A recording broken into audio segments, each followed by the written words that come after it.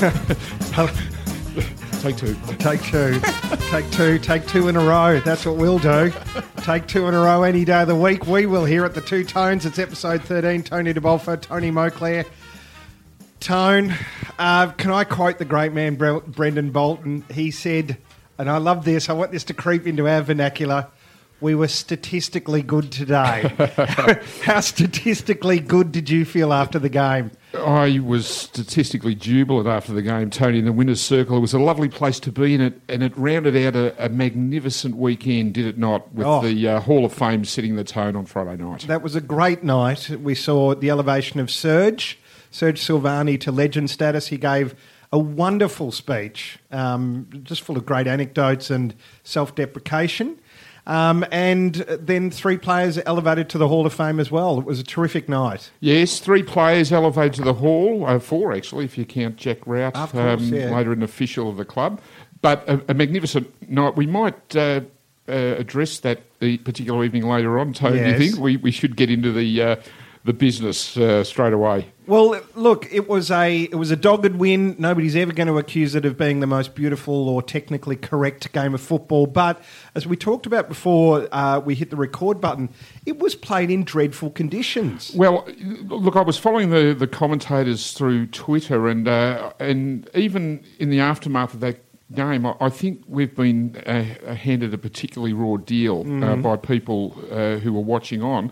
I actually wondered how many of them were actually braving the elements on Sunday afternoon, because there was an awful crosswind hitting the MCG, and I think there were mitigating factors that contributed to the ugly contest, admittedly. But look, I mean, when things settled a little bit after half-time, it was a pretty enthralling contest, I felt, and once again, as was the case in Perth a week before, Carlton prevailed because they hung in. And even when Essendon was threatening and I think hit the front at one point, I didn't really feel any fear, because I honestly felt that the players would come back hard as they did. And I think that's a real sign of what says to me that Brendan Bolton's ethos is finding its way through to the group. Yeah. And let's be under no illusions. You know, we're starting again. We're starting from scratch. We lost Cripps pre-game and of course, Wiedering before half-time. And yet we still found a way. And I think that is admirable in that the players are scrapping and scraping their way to the result that everyone wants. And all power to them for hanging in these contests right through the year, really. Well, the Wiedering incident, he went for the ball. It was a bizarre kind of incident. You don't see that too often. Got the shoulder done. He was immobile in the goal square. And given the tempo of the game at the time, or where the game was poised, he was unlikely to be bothered at that end. So rare were goals at that particular stage in the match. But then took a long time to get up, and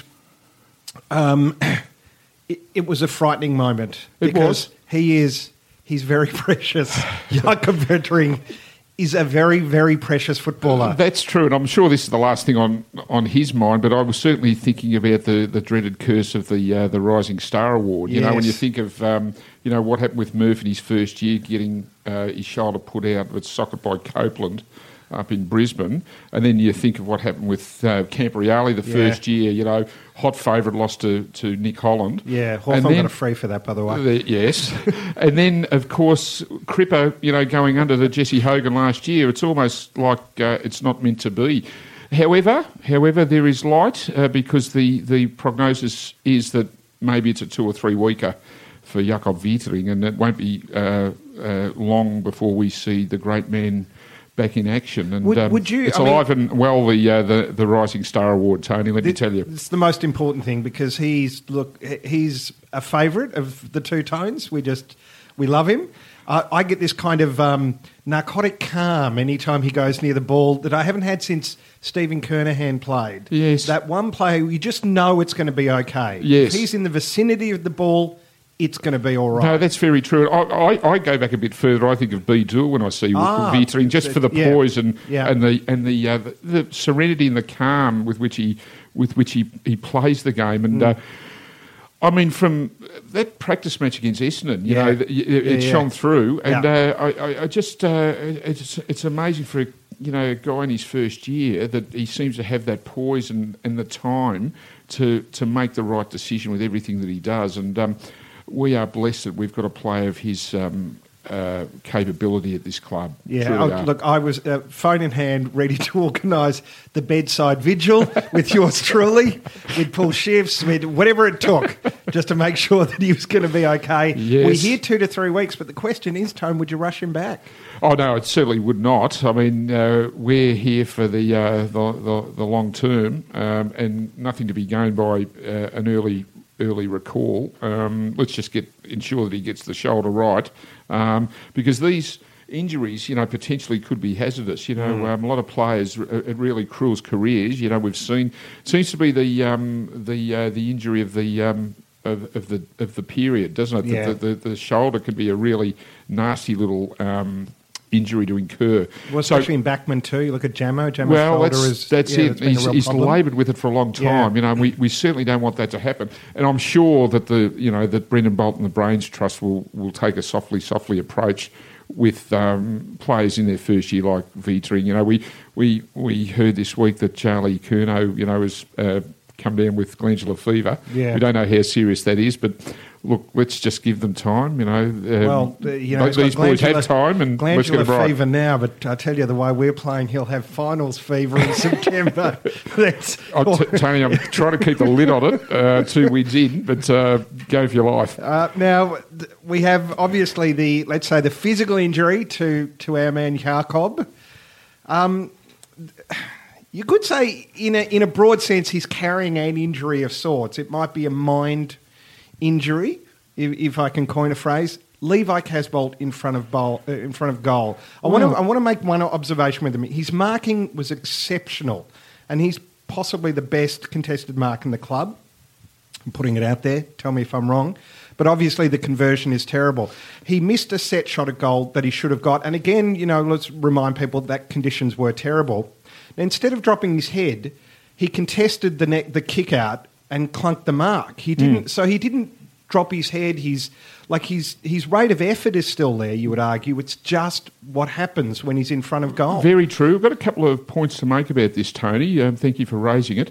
I'd like to acknowledge Matthew Cruiser at the weekend too, Great because game. in difficult conditions, he was clunking marks, which he hasn't done for a little while. And I was watching the warm-up and noticing Matt Capuano lobbing some high balls to him just to work on his timing for catching the ball. And it's obviously something that they're mindful of and they're trying to get right. I'm sure the same applies with Levi Casbolt and his kicking. But just an interesting observation, Tony, that was put to me 2 years ago at the 150th celebrations of the club. I bumped into Turkey Tom Carroll, who won a Coleman medal for Carlton way back in the early 60s, was a great full forward. And we were having this conversation about Levi Casbolt then. Yeah. And he said to me, one little thing that always worked for him, and it was so effective that he actually took it into his coaching later on, his local leagues back home, is that at training he'd set up 2 rows of witches' hats, and he would always run between the witches' hats in kicking for goal to keep that straight line. Because if you look at Casbolt and even Cruz to an extent, they seem to be running to the right as they were approaching goal with their set shots, which is exactly where the ball was going. Yep. So, I'm sure that the powers that be here have tried everything to get the methodology right with Levi. It was just interesting to hear also Jason Dunstall say that for a player like Levi, who's had this flaw in his game probably from his childhood football days, the improvement you're going to get in a player like that is going to be probably minimal. Yeah. Whereas Mason Cox at Collingwood was the obvious alternative example, a fellow that's only just recently picked up the game and has got his kicking right from day one, having not played junior footy and perhaps got into bad habits with the way he kicks. So, we hope that there is improvement in Levi's kicking. We all hope that, but it's going to be hard, and I'm sure that everyone, not the least of whom is Levi himself, are working, furiously to try and get that aspect of his game right. if Levi needs inspiration, he need look no further than, let's say, Daisy Thomas, who was roundly put upon by a lot of supporters. I'm going to admit I had my doubts, obviously. Probably the best game I think he's ever played for Carlton. Well, no doubt. That first goal was just unbelievable. It was a thread of the needle, in difficult conditions, which was a real lifter for the team. And it's a fair point you make, Tony. Look, he played well in Perth last week. I had him amongst the votes last week. He was outstanding. He's obviously benefited from a full pre-season. The one thing that just disturbs me a little bit is that we hear some Carlton supporters turn on their own during the course of the game. Now, whatever you think of the merits of the Thomas deal, it's not Dale Thomas's fault. Dale Thomas is here because the Carlton Football Club wanted him here. So I just would love to see supporters actually support and not use him as a whipping boy for the ills that may befall the club. All power to him. He's playing well, and let's see him, back it up this week because he's a smart player. He's canny. He knows where the goals are, and gee, do we need goals? We need goals from all of them, but he's the one that seems to find them. Well, not only that, I mean, number one, he seems to be enjoying his football, which is a really, I think, important point. And number two, when the pressure was on in the second half, he stepped up. And he was, mentioned by Bolts as that, I guess, the firm of leaders in the club.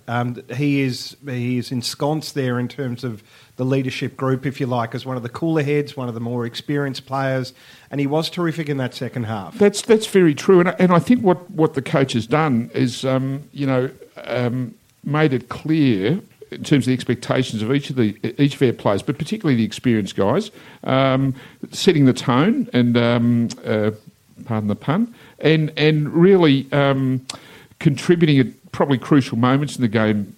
In particular, where we wanted a deft kick or a clever handball, you had fellows like Thomas, Gibbs, Murphy executing it with precision. Another one was Matty Wright. He fluffed that goal. I think it was the third quarter, wasn't it? And then butted up with a great goal to really give us the ascendancy. And he's a smart player. Game? Did I get that right? 100th game. These are wise heads that have seen a bit of footy and just had this knack of doing the right thing at the right time to help get their team over the line. And it's great to see some smart footy. Well, just want to welcome the return of Dennis Armfield as well. Yes. Looking very sharp. Well, when Jakob Wietering went off in pain in that second quarter, Dennis emerged from the dugout and probably should have snagged 2 goals with free kicks for running down a couple of Essendon players. It was great play. Kicked that great goal later on in proceedings too, and really gave the team a lift at a probably pretty pivotal time where we needed one, and all power to Dennis. He's a great character of Carlton and plays with his heart on his sleeve and became a life member of the club last year and truly values it. And that's what you want to see in your players. Is there room in the sleeve with all those tats? I wonder. But anyway, it is not great. the greatest artwork, Tone, I'll have to admit. But there you go. He saves his artfulness for, in front of goal, and he did that very true. The weekend. It was great to see him back. He's still got that pace. He's one of the quickest players at the club. Yes, yes. And like you mentioned that doggedness, it was there for 4 quarters. At times it wasn't pretty, but 4 points next to your name on the AFL letter, that's more beautiful than anything. It couldn't have put a better myself, Tone, and I think what we love to see in this team and what we are seeing is honesty. We're seeing honesty of performance and fellows that are giving their all for 100 minutes. I think it was a feature of the Fremantle game, and I think we got it again. By and large, we're playing games out now, and that's holding us in such good stead.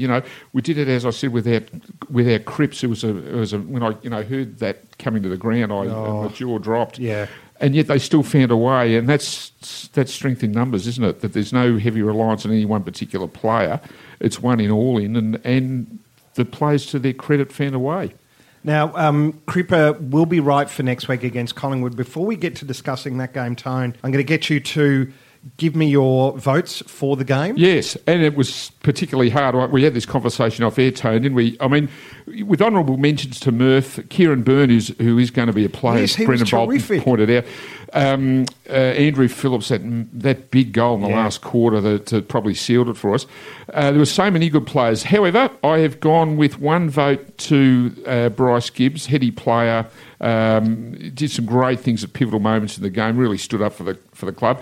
Number two, 2 votes to another old head, Cade Simpson. He's in rare form and is just holding the back line together at the moment. Game 248, if you don't mind. Brilliant work from Simo, and all power to him. And 3, I had to give it to Daisy, Dale Thomas. I just thought in a game cruelled by the conditions, he was a bloke that just made the right decision over and over again, and I think his skill and headiness around goal is exactly what we need at the moment, and good luck to him. May it continue for Carlton. It was fantastic stuff. I'm going to go, what did I have here? I had 1 for Cruiser. Yes. Because it was just great to see him play himself back into form. Yes. I like that. It was a confident game, or a confidence-building game for him.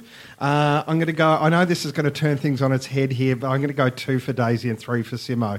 I just think Simo's phenomenal in what he brings from the back line, repelling forward incursions from the opposition. He just shows the back line how it is to be done. And the back line has been mentioned continuously, and probably the greatest improver of any team group at Carlton at the moment. They keep getting mentioned in press conferences and that sort of thing.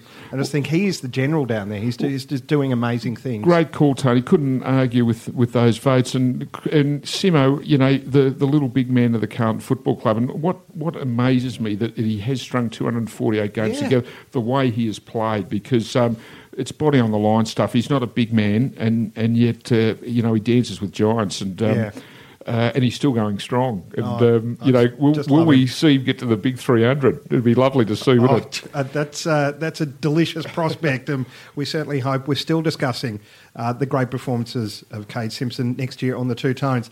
Now, Tone, Collingwood. Yes, the black and whites. Well, they're off, a fairly substantial fade-out against West Coast, aren't they? And, look, it's great to front up again to the MCG this week. We certainly hope there's more than 44,000 people there this week, Tone. I mean, come on, this is the clash of the Titans. They talk about, the derby and, the showdown in Adelaide. I mean, please, if you're talking about rivalries, this is Ali Frazier stuff. And there's going to be more in this than maybe there has been in previous years. When you look at last year and the Jock McHale game, which was a terrible game, but they're more evenly matched. The teams, I would argue, are more evenly matched this time around. Well, they are. And I just think with every game comes a new test, and in Collingwood there is no greater test. I'm just looking forward to seeing the traditional rivals out there again, the MCG this week, Tony. There's something special about these, and we don't tend to celebrate derbies in Melbourne, but when you think about it, Carlton and Collingwood are separated only by the length of Elgin Street, and you probably wouldn't get a better rivalry in any code in the country. So let's just hope that that the supporters can see what is happening under Brenton Bolton and lend their support to the team, because we can see now that the players in this team are working for each other, and it is strength in numbers. And let's see that translate to the stands. Well, just to bring you, to just add a point onto what you just said, on the Friday night. It was Scott Camporelli who mentioned that he thanked everybody, and he looked up at the upper stand and he said, I want to thank the fans as well. And so this is, I just had this, realisation that you think the players are out there doing it for the team. There is another team member out there called supporters, and that is equally important, you would say. A fair point. And we had this chat with Ian Robertson as well. The speech of Robbo's did tend to meander somewhat, but there was a great point he did make when he was asked the question of a fellow that had played in the 68, 70 and 72 premierships. And the 70 and 72 premierships, the grand finals are famous. The Collingwood game we all know about in 1970. But Robbo mentioned of all those premierships that he played in, how the 68 grand final was the one that stood out for him because of the pleasure that it brought to the Carlton people, the members and supporters, who had to withstand a 21-year premiership drought between 47 and 68. So to see what it meant to the people was probably why Ian Robertson pitched for 68 ahead of those other great triumphs of 70 and 72. Which, as you said, Tone, is a hell of a lot to have played in 1970. Teddy Hopkins, 44 points down, all that sort of thing. Very true. And we're seeing that this very day, aren't we, Tony, in England with Leicester and Ranieri's impact on the people of the city. And what a magnificent story that is. Well, I hope... not unparalleled in sport.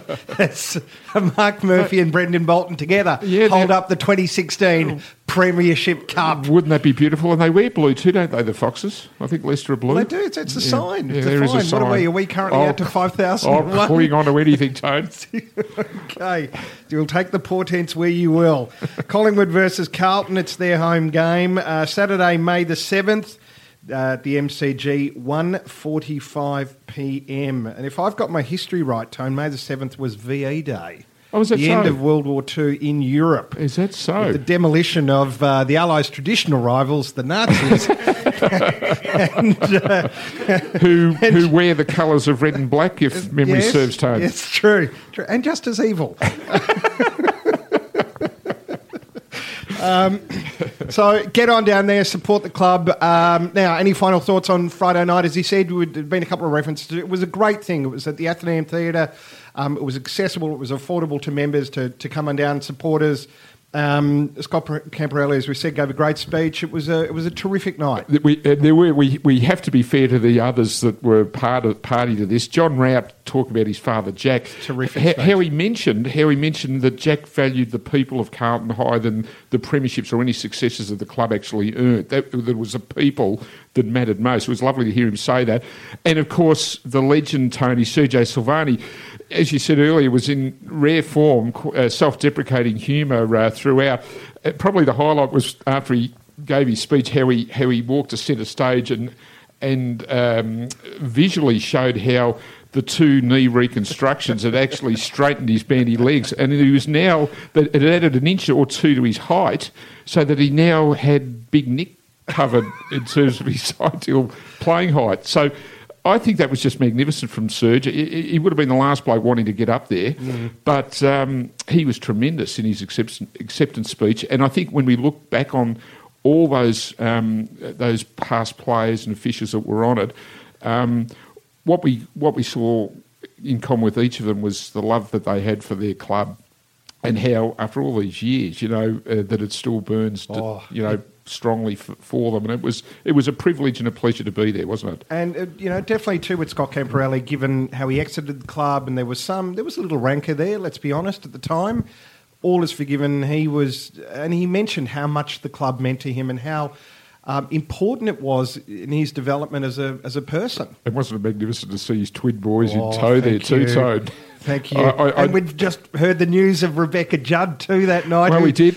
I saw Stephen Silvani loitering around the foyer of the Athenaeum with a couple of contracts and a pen, trying to get these two over the line. So, no, I think we're in good hands there. And, yes, it's rather exciting that potentially we could have a couple more Camporellis going around for the Mighty Blues. I certainly hope so. Now, before we go wrap up on the two tones, I just want to mention today we're a bit like the old lotto draw. We have two people sitting in, making sure that everything's above board. They are Jack and Robert, two media students, or two students of Marcelin College, speaking of the Silvanis. Yes, Stephen is an old Marcelin boy because Serge is a Paradian. Let's just get that cleared up. Really? Okay. And Jack is an old Zaverian, so there you go. They spread the love, the Silvanis.